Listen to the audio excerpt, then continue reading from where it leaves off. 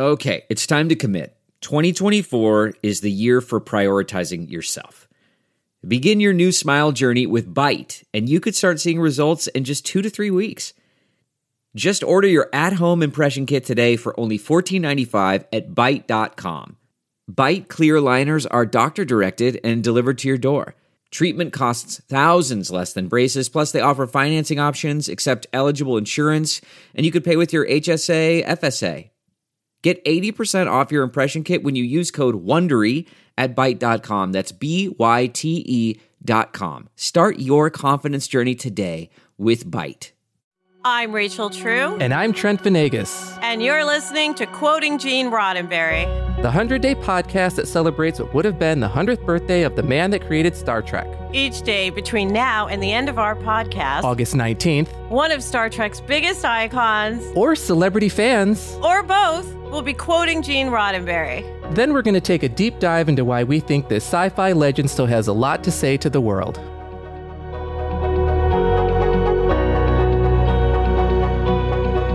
Today's quote is read by Star Trek Voyager alumni Raphael Sparge. I'm in a period of growth and expansion, taking a long, hard look at the world and what's happening in it, analyzing and thinking. I'm trying to become acquainted with the universe, with the part of it that I occupy, and trying to settle for myself what my relationship to it is. What a great reading by Raphael. He just read that so wonderfully. And it is our pleasure to welcome our guest host this week, singer-songwriter, artist advocate, William Matthews. William, welcome to Quoting Gene Roddenberry.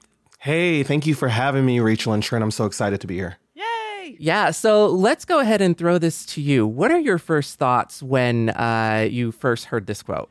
My first thoughts were how much I resonate with what Gene is talking about here, because as an artist, I'm very self-reflective. And I think any of us that are doing anything related to art, we're always asking that question, the bigger why, the bigger what is out there, what is my place in it? You know, sometimes it feels like as artists, we can be have dreams of grandeur, right? Or we think we outsize our role in the cosmos. But what I love what Gene is doing here, he's doing something really appropriate. He has the right amount of confidence in terms of how he's able to present himself in the cosmos. Like, I'm here. I'm small, but I'm a part of it. I matter in this. And I'm trying to figure out which space I occupy in this grand thing. So as an artist, a writer, I'm always asking these big questions of, does my voice matter? Does what I have to say resonate with anyone else? And what is my relationship to everything? And it sounds like Gene was doing the same thing with Star Trek. I love this quote, William and Trent, for a lot of the things you just said, William, because I'm sort of reminded, I don't know the date from when this quote was said by Gene, but it kind of reminds me of the just basking in the afterburn of success, right? Yeah. Mr. Roddenberry had the TV show, fought to get it on, right? Gets it on. And then most of us, and because I'm an actor, writer, whatever, and most of us in the arts, a lot of times buy into our own hype, right? Yep. We get this big thing and we sort of think we're the center of the universe, that we are the sun. And this quote I love so much because it implies that Gene Roddenberry knows he's not the center of the universe. He is trying to figure out his part in it. And again, I think that how we respond to success, how we respond as we climb up the ladder is individual, but it's super important because I found the more I climbed up, the more I didn't know, as opposed to I know everything. But we all know in Hollywood that a lot of people are the opposite of this quote, right, Trent? Yeah, for sure. Yeah. And I love how honestly self-reflective Gene is being in this quote. We tend, and I especially tend to think of Gene Roddenberry as such a giant, as such a big voice. And, he is the creator of one of the most enduring sci-fi franchises of all time. And here we are 55 years later, still talking about and relishing in his words, his work, everything that he left us with. And, so many of our quotes I get the sense that they come from a Gene Roddenberry he was fully formed when he makes a lot of his declarations about his love affair with humanity and the role that science fiction plays in entertainment and in education in some regards. And this quote gives us a taste of what it was like for him to come to those conclusions. Like, he's being very self-reflective. I am in a period of growth and expansion. So he's burying that part of him in this quote. It might be like a speech that he gave. He gave a lot of commencement speeches and he spoke at a lot of conventions. And it seems like, whether he was writing to another group of artists or just a group of fans, that he was trying to relay that just like everyone else trying to figure out their place in the universe. And it can sound a little cliched, but we all tend to go through this self-reflection at some point, whether we have success or not, whether it's just any given Monday and you're, not really wanting to face the week ahead. Like, what is my place in the universe? And I love that Gene is sharing this part of self-reflection. That's what I love about what you just said and this quote. What you pointed out was he's not saying you all need to. Mm-hmm. Which is, a lot of us get on our soapboxes, right? Or I've become enlightened, so you're nothing because you're not as enlightened as me. None of that in here, and none of that in any of the quotes we've read. And I feel like this quote, right, probably 40 years old or whatever, is so applicable to right now because look at us for America. Let's say the I is America. America is in a period of growth and expansion. America is taking a long, hard look at the world and what's happening to it, analyzing and thinking. America is trying to become acquainted with the universe and with what part America occupies and trying to settle it for America's sake, right? Like, that's kind of how I feel because we are in such a... Listen, William, you can't see William, but he's brown as well. So yes, I'm pretty sure... Wait, I have another question for William. William, do you like jars of clay? I spent many years doing Christian music. So that's why I'm asking, because I actually really like jars of clay, actually. They were some of the coolest in Christian music. I'll give you, Yeah, here's the deal, and I'm segueing to that because I knew his background, right, in Christian rock, and I've always been kind of fascinated by it because I love rock. The only musical I like, I don't care, Hamilton. The only musical I like is Jesus Christ Superstar. Because it is the ultimate hippie musical and it all makes sense. Well, and it is the granddaddy of Christian rock, right? It is. Well, I think you bring up something, both of you, something really interesting. Gene sounds like a mystic here. He sounds like a Christian mystic. And, a Christian mystic. Yeah, think of like the Jesuits and the early church fathers and mothers.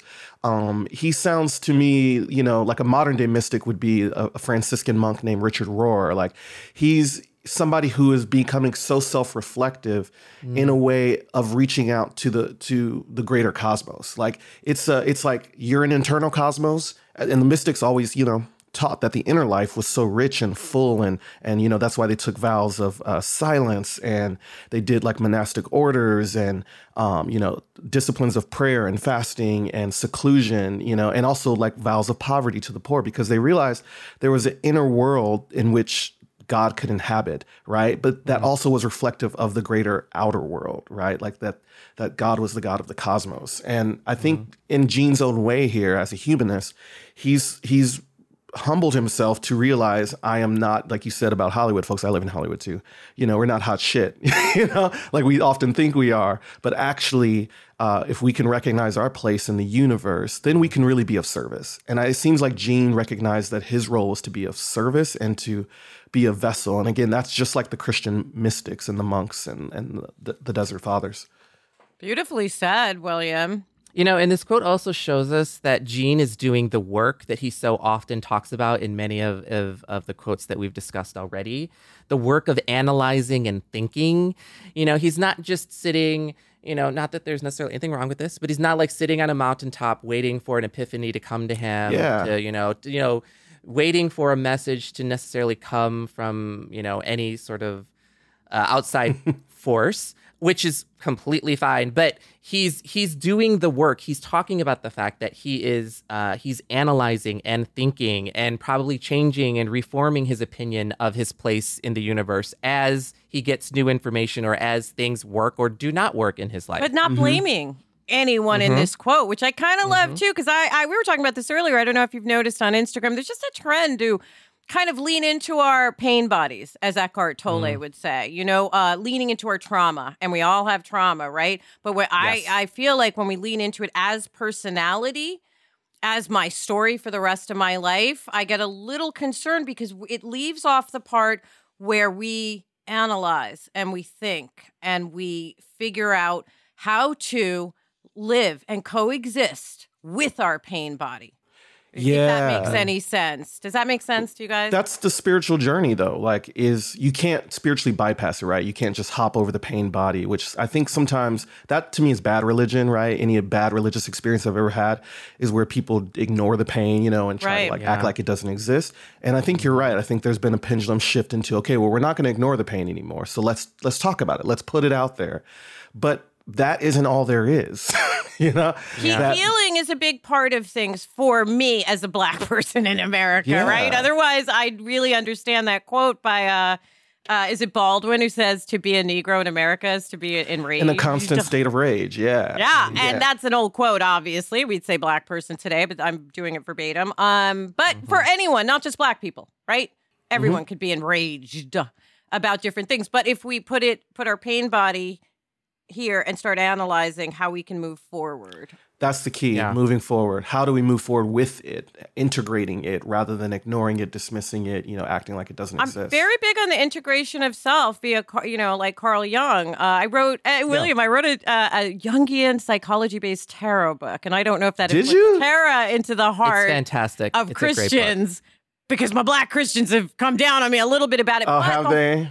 But William, the whole point is, as Jean in this quote and everything talks about going into outer space and figuring all that, I'm saying, hey, man, let's check our inner space. Yes. And then we'll be ready mentally for when the aliens land or whatever it is. Now you got me interested. I want to read about your Jungian tarot or see them or something. Well, you know what? I appreciate that you're like, oh, that's interesting before you judge it. I love that because that means you're a Christian, actually. Like a real, thanks. No, but I'm saying, I don't know if you're still identified as Christian, but a real Christian says, let me check it out first, right? Before casting judgment. A real Christian and also a real Star Trek fan, to me, this is where the similarities are curious. You have to be curious about the world rather than, coming with a predisposed judgment label, right? Or of who this person is or what their spiritual practice is or how terrible it is, right? And I grew up in that kind of religious space. Were you it's been a hard work. Was it a fear-based religious? Oh, very fear-based, holiness or hell. My parents, when they got married, they had wedding watches because jewelry was considered a sin. So they gave each other, instead of rings, watches. What was your religion, may I ask, growing up? Just Pentecostal? Black Protestantism,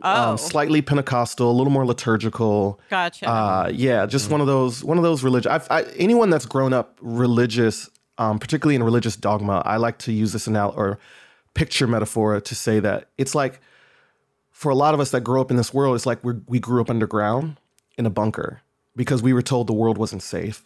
And we had to hide out and we had to pretend. And, we were the only safe people, or our crew, our clique, our church.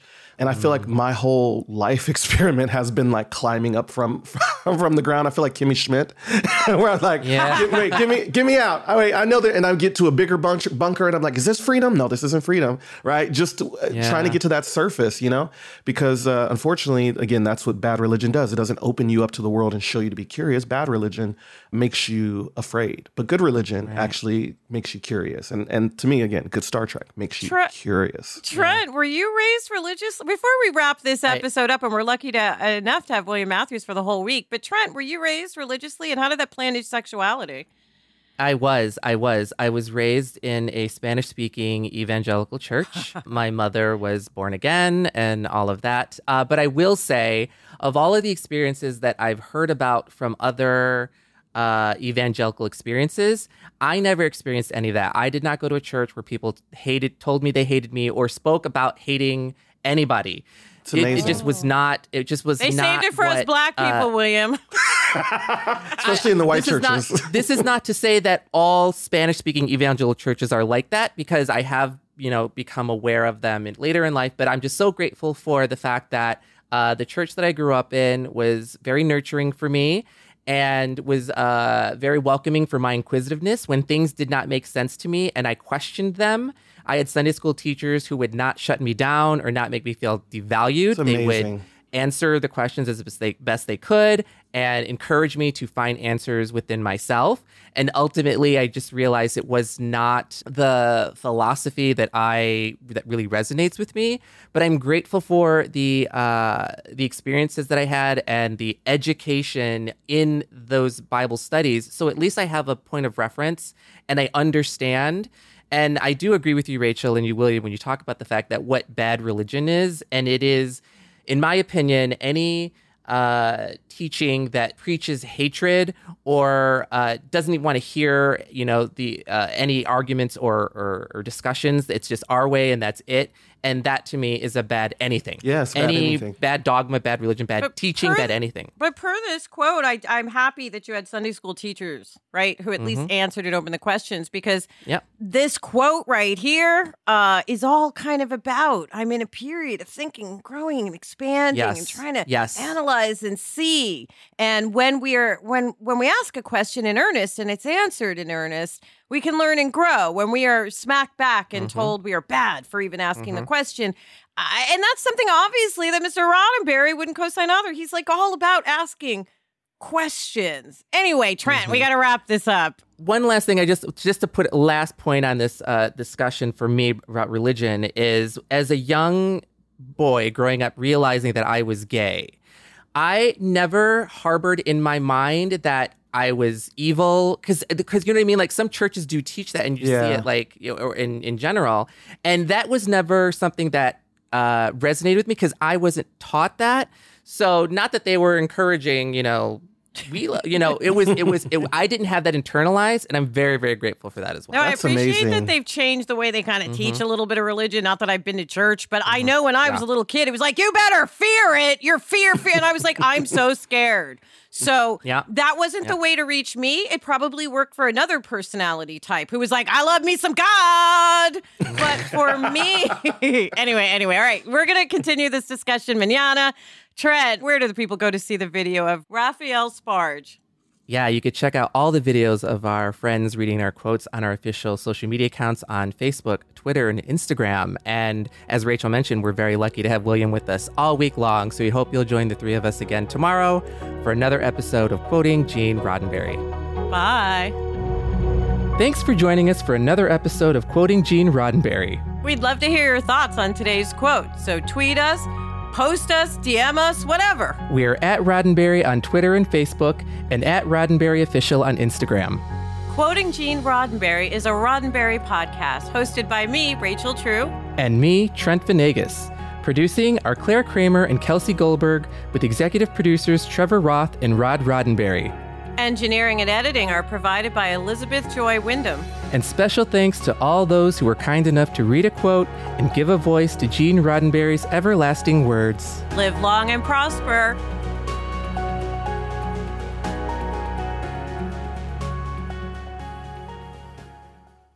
Look around. You can find cars like these on AutoTrader. New cars, used cars, electric cars, maybe even flying cars. Okay, no flying cars, but as soon as they get invented, they'll be on AutoTrader. Just you wait. AutoTrader.